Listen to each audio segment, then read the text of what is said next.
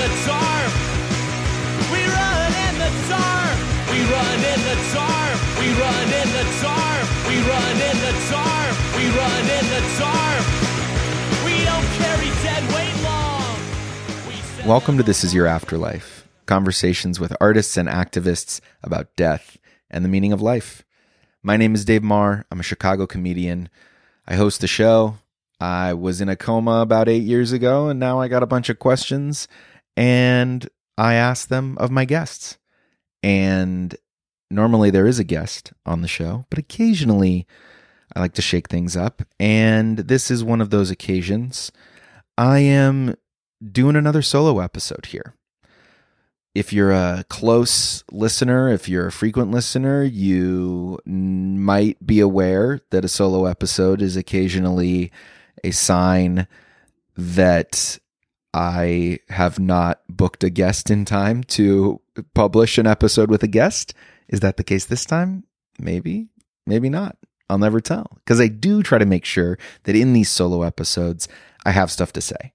I'm not just coming on, yapping at you. If I don't have that, we'll skip a week.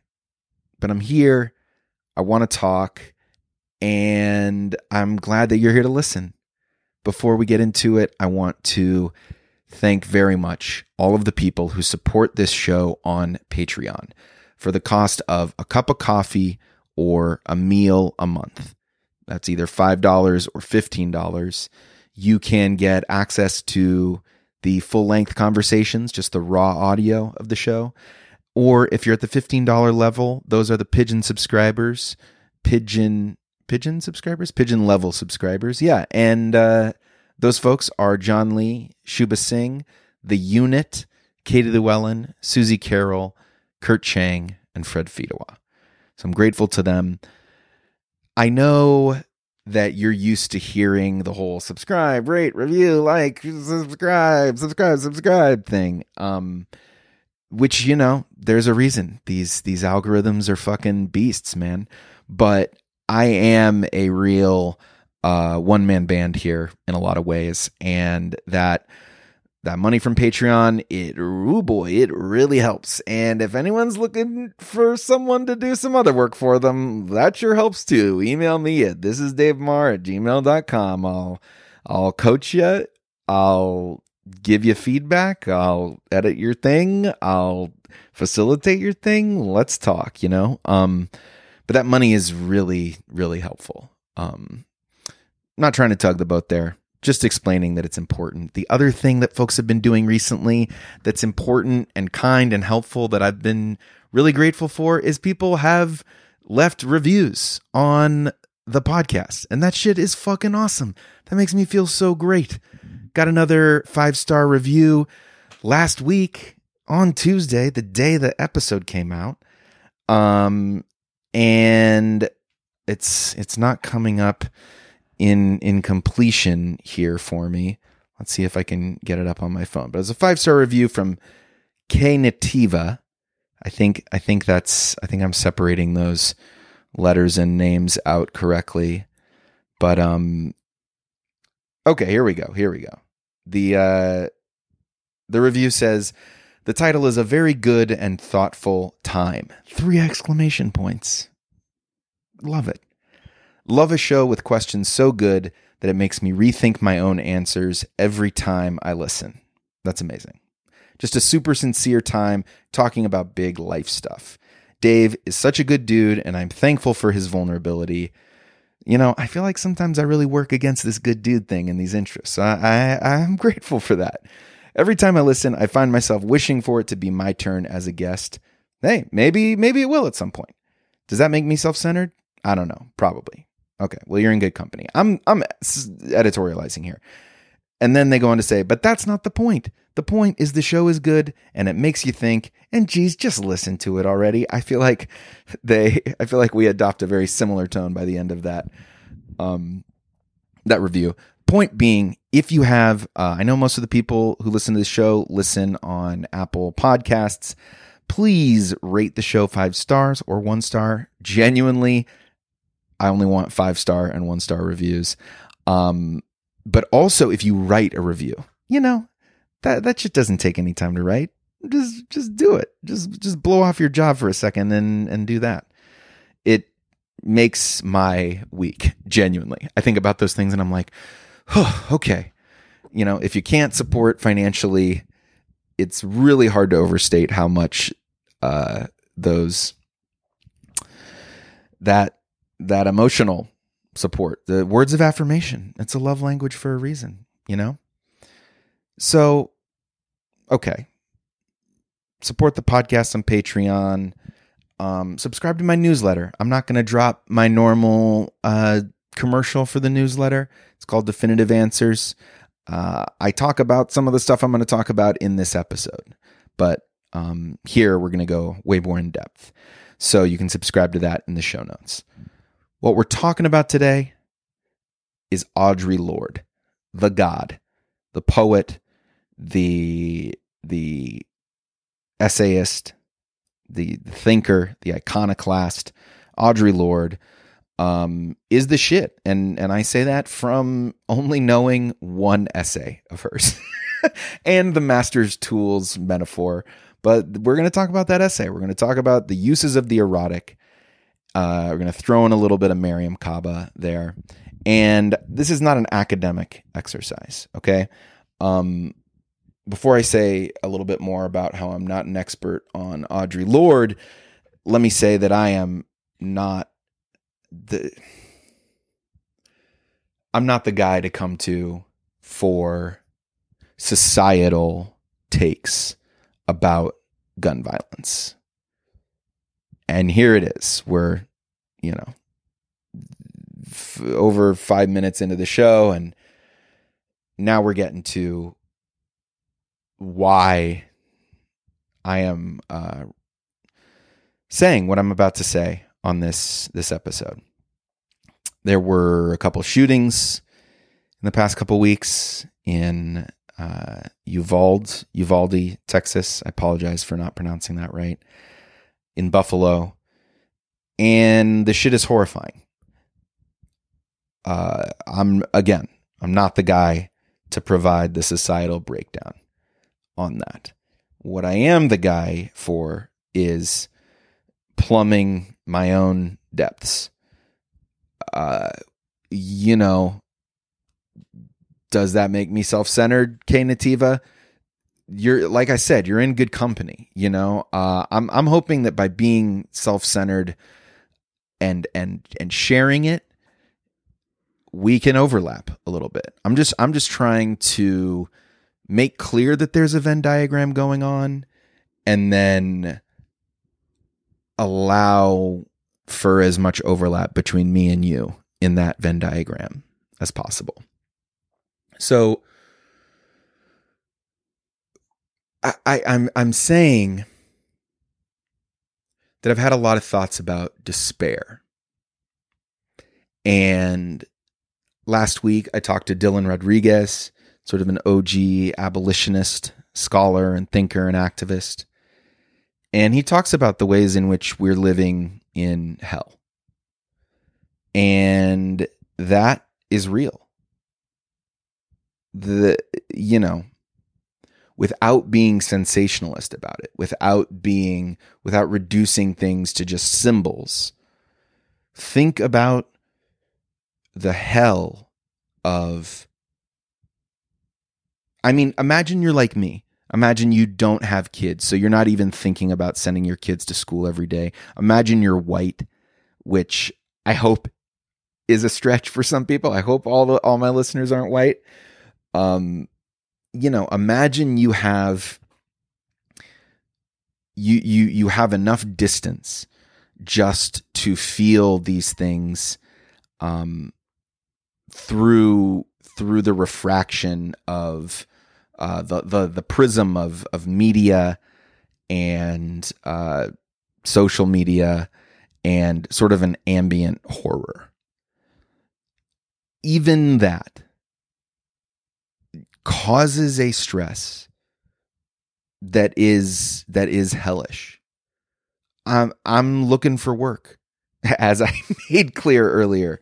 And one of the things I'm thinking about genuinely, and I'm not being sensational here, is how can I look for some work? I mean, look, what I would love is to be doing this podcast full time and touring my one-man shows. Being immunocompromised with diabetes, I talked about it in the first solo podcast. The unknown is our only hope. The touring shit, the performing shit is very it's tricky right now. Point being, I'm not looking for a job doing only the things I love right now. So one of the things I'm looking at is this a job where I can develop a skill that I can use when society collapses? That's a real thing that is going through my mind, which means every day that I'm applying for jobs, which is every day, I'm thinking, okay, what would that societal collapse look like? How quick could I get to the insulin? Do I camp out at a Walgreens? Do we go to Indianapolis and just fucking bang down the door of Eli Lilly? Is that what we're doing? That's the insulin manufacturer. I'm not sure if they're mine actually anymore. It might be Novo Nordisk. Either way, we have some options. But there are reasons to despair. Even my recognition.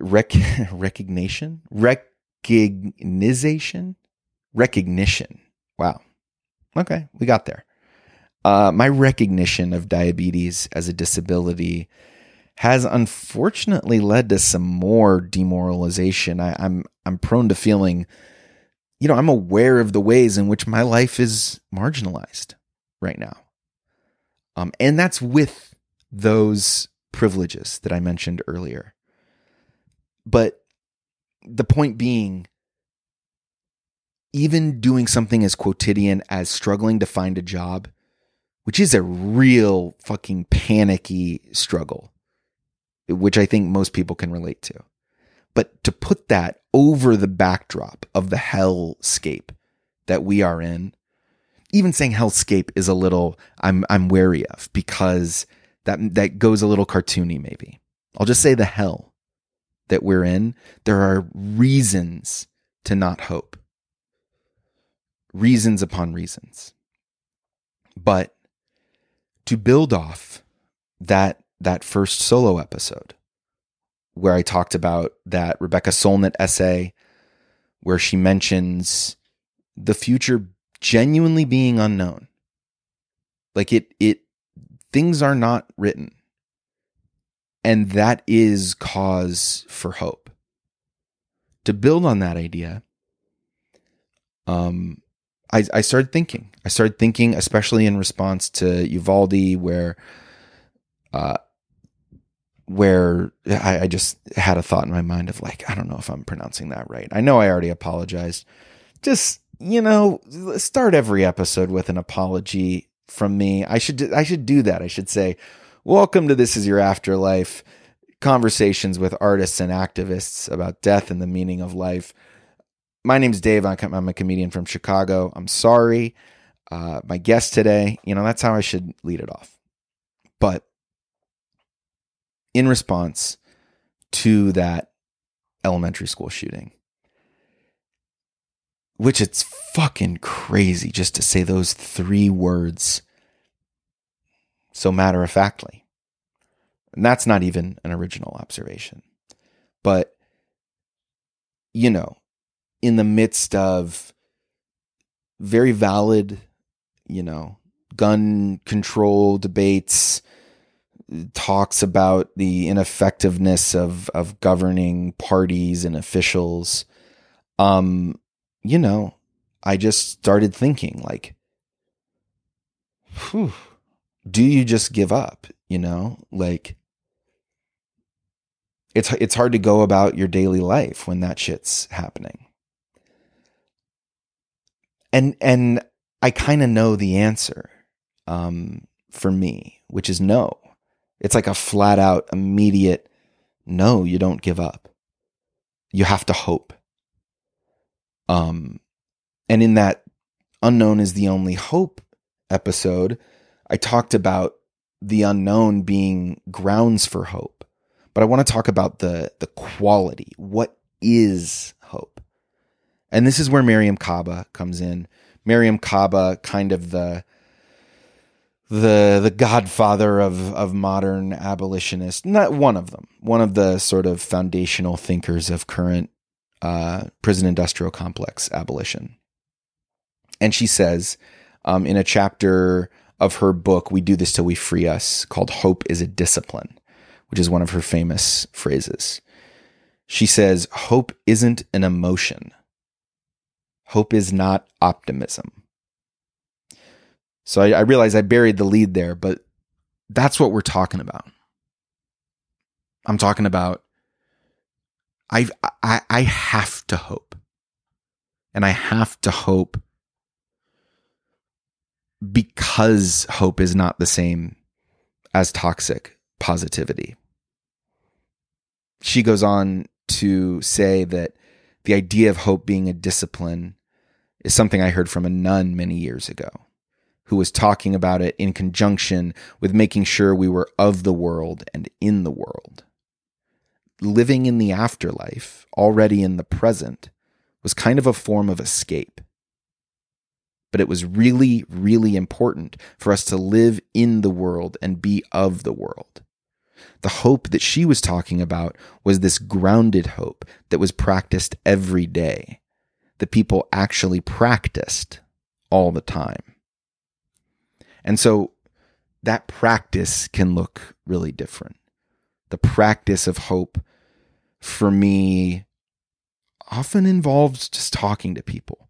The practice of hope for me is deciding not to be discouraged by not having a guest this week, deciding my thoughts were valid enough to speak on mic, deciding that you want to listen to this point, want to listen past the Patreon plugs and hear me talk about hope.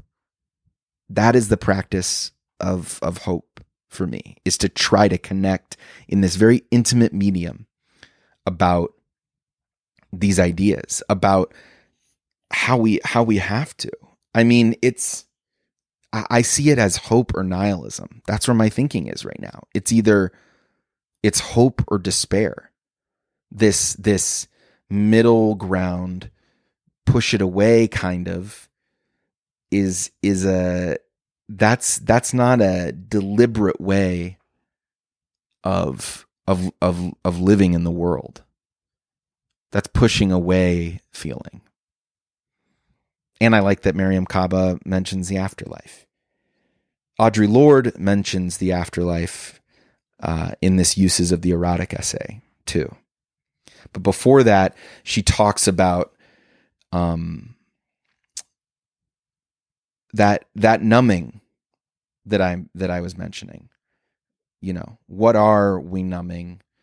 And for her, it's the erotic.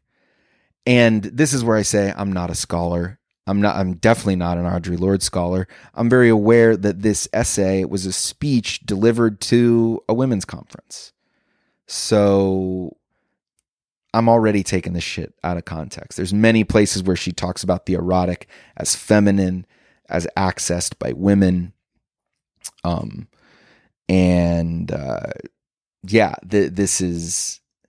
This is me perhaps colonizing, but I hope just paying tribute to and being inspired by the really beautiful, true things that I hear from Audre Lorde in this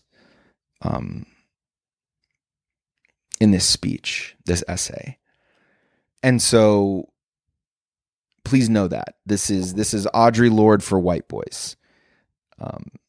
But it's also, I was saying that I'm trying to distract you from the fact that I have to switch the books that I'm reading out of. I'm switching from the Kaba book to the Audre Lorde book. But you don't know that. I can just shut up and grab the book. Okay, so let me do that right now. Okay. So the point of me mentioning that I'm not a Lord scholar is that there's a lot in this essay that I just won't be able to get to. But I can talk about what inspires me about it and how I think it's related to hope, to how we can approach the moment, this hell that we're in. So in looking to kind of define the erotic as a little bit by negation, but as best I can by taking things from this essay, one of the things she says is the erotic is a measure between the beginnings of our sense of self and the chaos of our strongest feelings.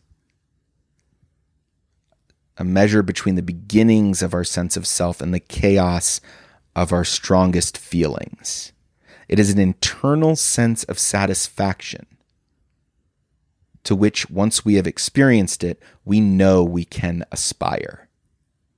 For having experienced the fullness of this depth of feeling and recognizing its power, in honor and self-respect, we can require no less of ourselves. So it's a feeling. It's a sense. And she gives some clues about how we can know when it's coming, where it is, by talking about the phrase, "it feels right to me."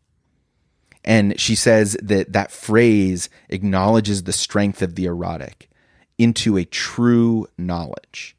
And she's talking about it beyond superficially. So people say things like, oh, what time is it? Oh, it seems like it's probably about 1 p.m. Oh, that feels right to me. That's not what we're talking about.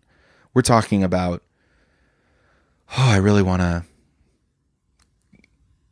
perform stand-up and crush a packed room of people, which is something I wrote on a bucket list years ago. And then getting on stage and not even having a full rush. And maybe because I'd performed improv so much before, but immediately locking in to a pace with it. Not immediately. That's not true. It took me several months before I locked into a pace. I had to set a goal of 300 sets. But once I had that goal, the phrase "it feels right to me" applies. The act of performing comedy live is an experience of the erotic in my life. Because if it's not clear by now, Audre Lorde, she compares the erotic to pornography, and she includes the sexuality in her discussions of the erotic, but it's not limited to that. The erotic is this feeling, this sense of satisfaction that we can tell by the phrase "it feels right to me." And thinking about these acts of horror, of, I'm not even going to go synonym and say cruelty, evil, killing people in mass, which is something not just individuals do, governments do it, people in power do it, but seeing it so acutely. The impulse to feel despair is strong, to give up. That shit is real, and it's important to acknowledge it, and it's strong. But if I'm being really honest, and I'm just speaking for myself, despair doesn't feel right to me. Because I'm alive. And I want to stay alive. And I want people to be able to experience life.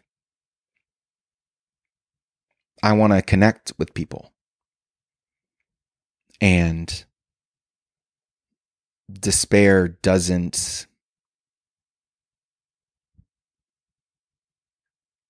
I don't know. I'm losing my train of thought a little bit, but despair doesn't feel right to me. So it's easy to go then, okay, so then hope. And I've explained the practice, one of the things I do a podcast, right? But part of the reason I wanted to talk about all this is that there's connection to the stuff that I talk about and I ask people about on this podcast. And when I say we, I mean my guests. I mean, to the extent that you're kind of a third point of that triangle, you, the listener, are supporting these questions by listening.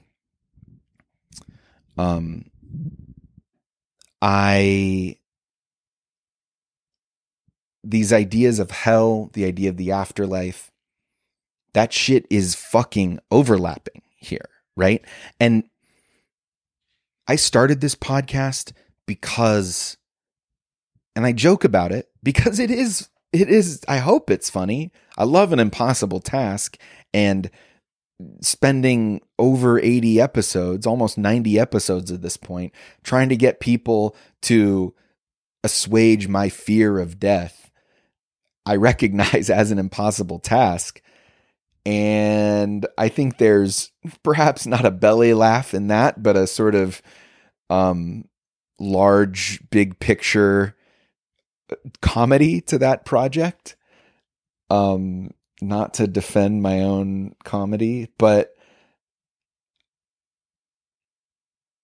that terror is both funny to me and it's fucking real, man. And I know I'm not the only one. I know there are some people who don't think about it all the time. I don't think about it all the time. Maybe more than most. I mean, almost certainly more than most. But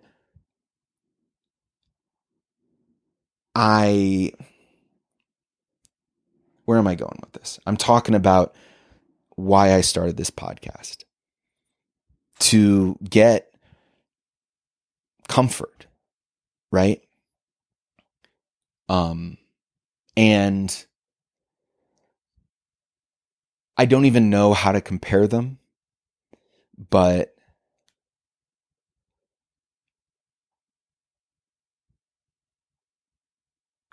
the fear of no consciousness that I have, the panic that induces in me, and the fear, frustration, stress, despair, sadness we all experience at living in hell. The easy thing to say would be like, the only thing scarier than dying and there being nothing is living in hell. I don't know which one's scarier, but they're both fucking scary, right? And I want comfort for both of them. And I think there's comfort, if not solutions, for both of these fears. Some of that comfort is found, in moments on previous episodes of this show. But what's the comfort for living in hell? And I'm down if I'm not attached. I would love there to be an afterlife. But if it's not clear, I'm not a fucking youth pastor. I'm not converting anybody. This isn't a Christian show. This isn't a religious show. I'm open to the comfort of no afterlife.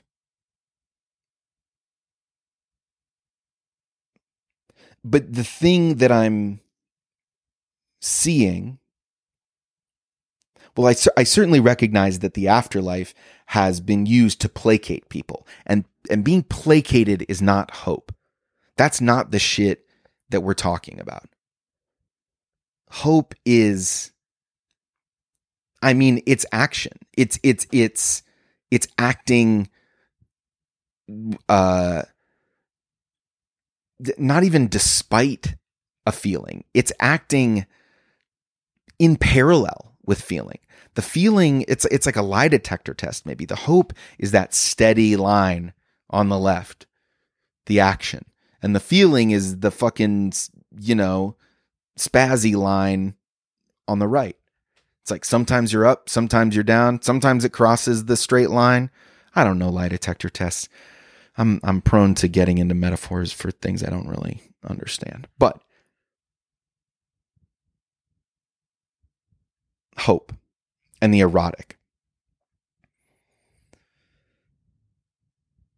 The erotic,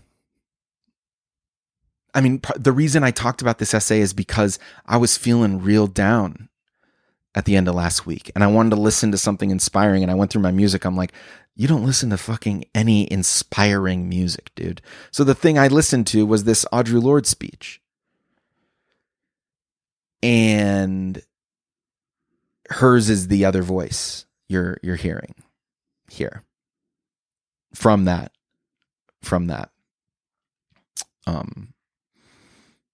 that speech. I think it's the original. I'm not sure.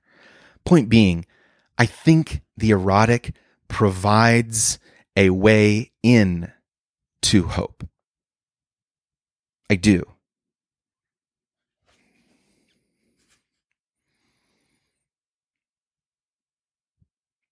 Because here she is, Audre Lorde. She says, once we begin to feel deeply all the aspects of our lives, we begin to demand from ourselves and from all our lives' pursuits that they feel in accordance with that joy which we know ourselves to be capable of.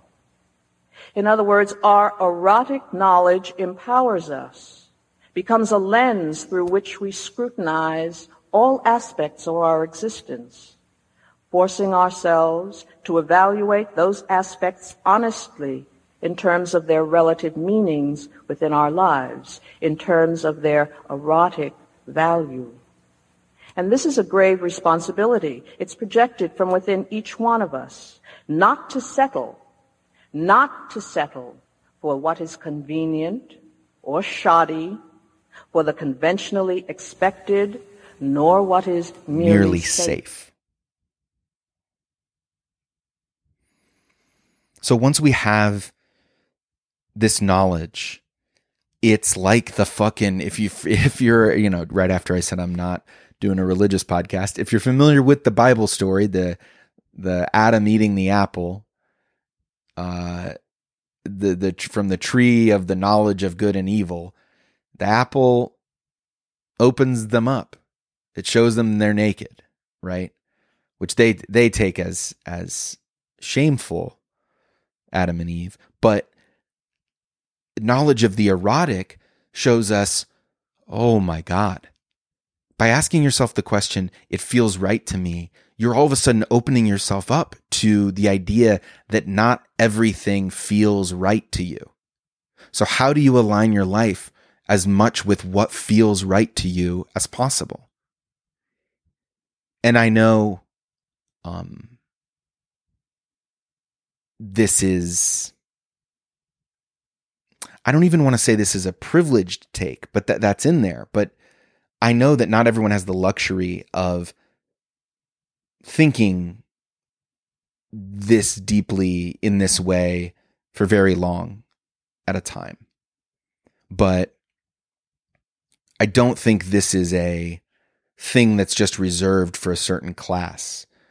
I don't think trying to align yourself with what feels right with the erotic as much as possible is unrealistic. I don't think it's ignoring the fact that, you have to take out the trash. You have to do the dishes. You have to have difficult relationship conversations. It's just saying, yeah, but that's not all there is. And importantly, Audre Lorde says, in touch with the erotic, I become less willing to accept powerlessness or those other supplied states of being which are not native to me, such as resignation, despair, self-effacement, depression, self-denial. Now, I take head meds. We're not talking about whether or not depression is just a mind state here. We're talking about the larger idea of free yourself right now and imagine that resignation, despair, depression, self-denial, self-effacement. How many of those things did you feel after hearing about these shootings, or whatever the fucking thing is, man? It doesn't even have to be that big, and you don't have to feel guilt for it. It can be the struggle of finding a job. It can be, a relationship you just can't seem to make work. Anything that causes pain, anything that causes despair, imagine that shit's not native to you. So imagine that when I say despair doesn't feel right to me, that might not just be my preference. Maybe despair isn't supposed to feel right to any of us. And that's not to shame anyone for feeling it. I think it's not even to stop us from feeling it. It's just to say, yo, is it time to realign?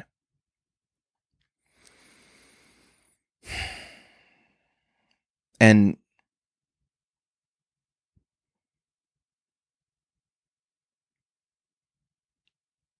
Audre Lorde talks about, she has this story in this speech about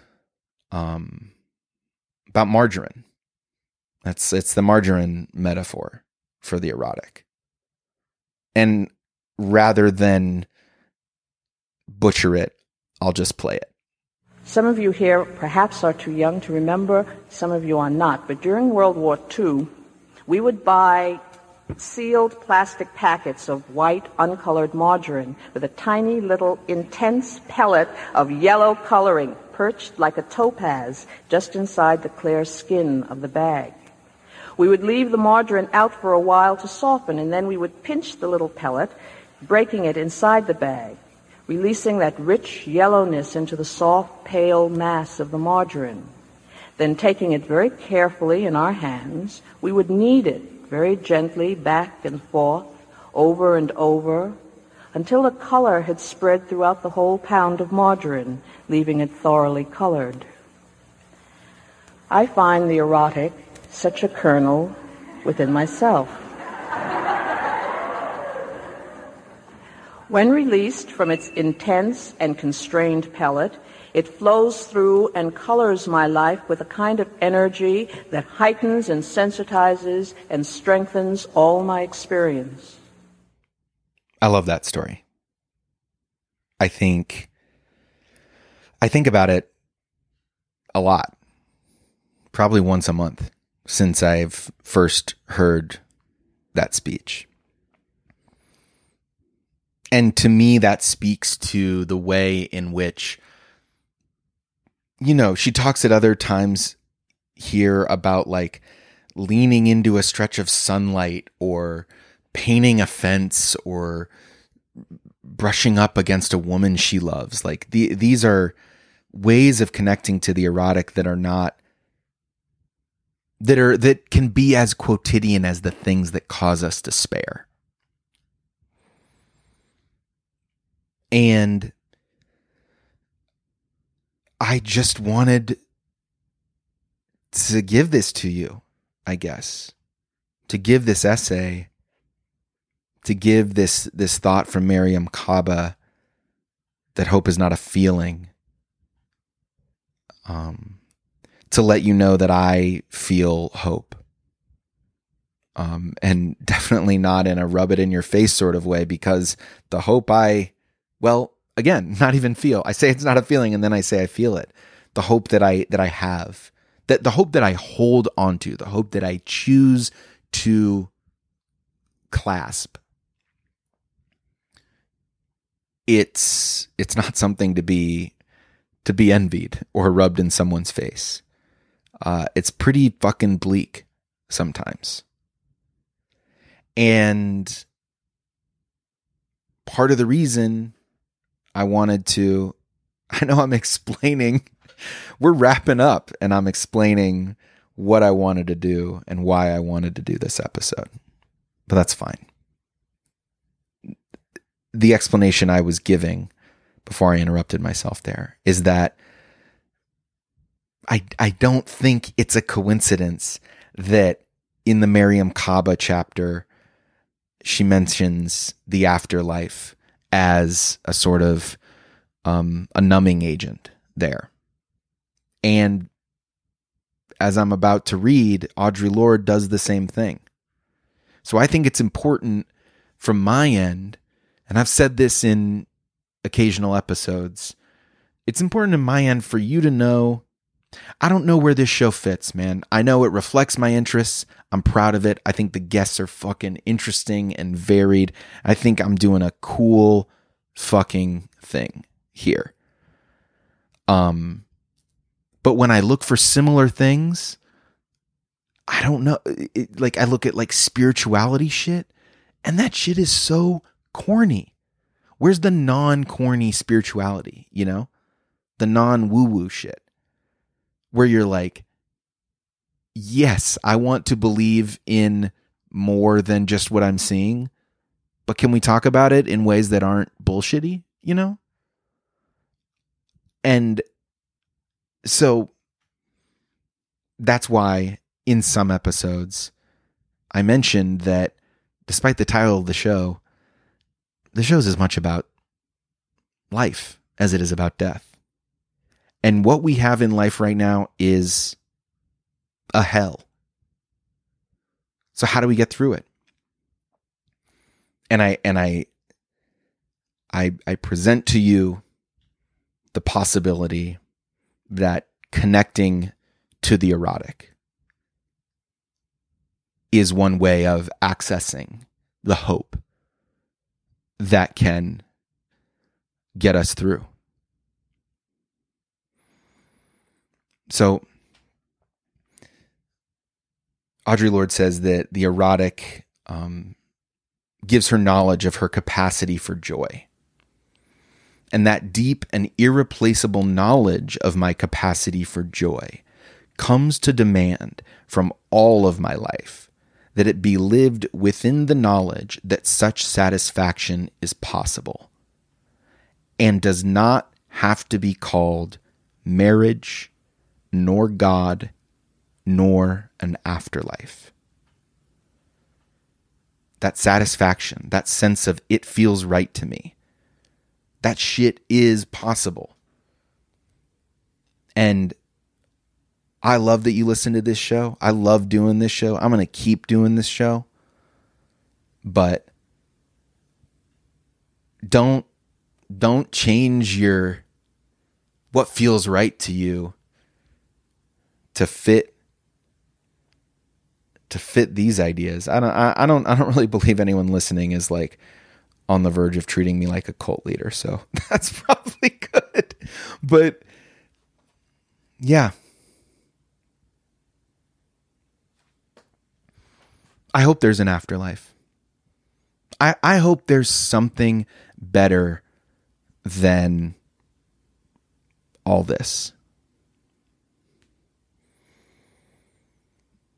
I just hope that it can be here as much as it is in the future.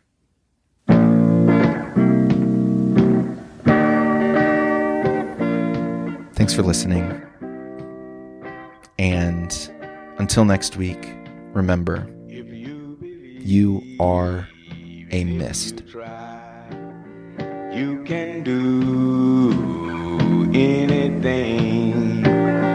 You can do miracles. Things that seem impossible. You can do miracles. Miracles. You can do them. Have faith. you're human, only human. And human beings, they do miracles.